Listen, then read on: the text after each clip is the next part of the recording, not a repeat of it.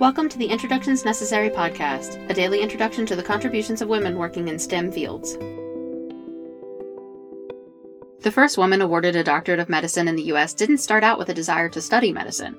Dr. Elizabeth Blackwell stated that the very thought of dwelling on the physical structure of the body and its various ailments filled her with disgust. She only thought of becoming a doctor as a close friend who was dying stated that her treatment would have been better if she had been treated by a woman doctor.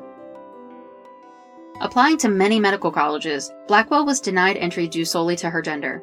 The faculty at Geneva Medical College were unsure of what to do with Blackwell's application and decided to allow their students to vote on her acceptance.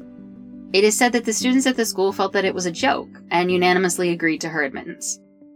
She received her medical degree on January 23, 1849, and traveled to Europe to continue her studies. While practicing as a student midwife, she contracted purulent ophthalmia and lost the sight in one eye. No longer able to pursue a career as a surgeon, she returned to New York and in 1851 established her own practice.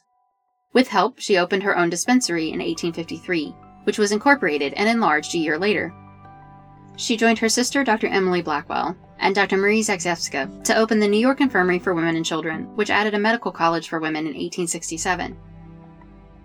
Not only did the institute provide medical care for the poor, but it was a location for women doctors to train and gain experience.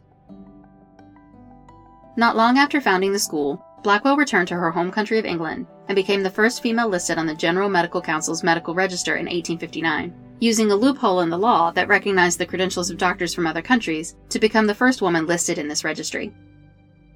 She opened her own practice and helped found the London School of Medicine for Women, where she became a lecturer in midwifery.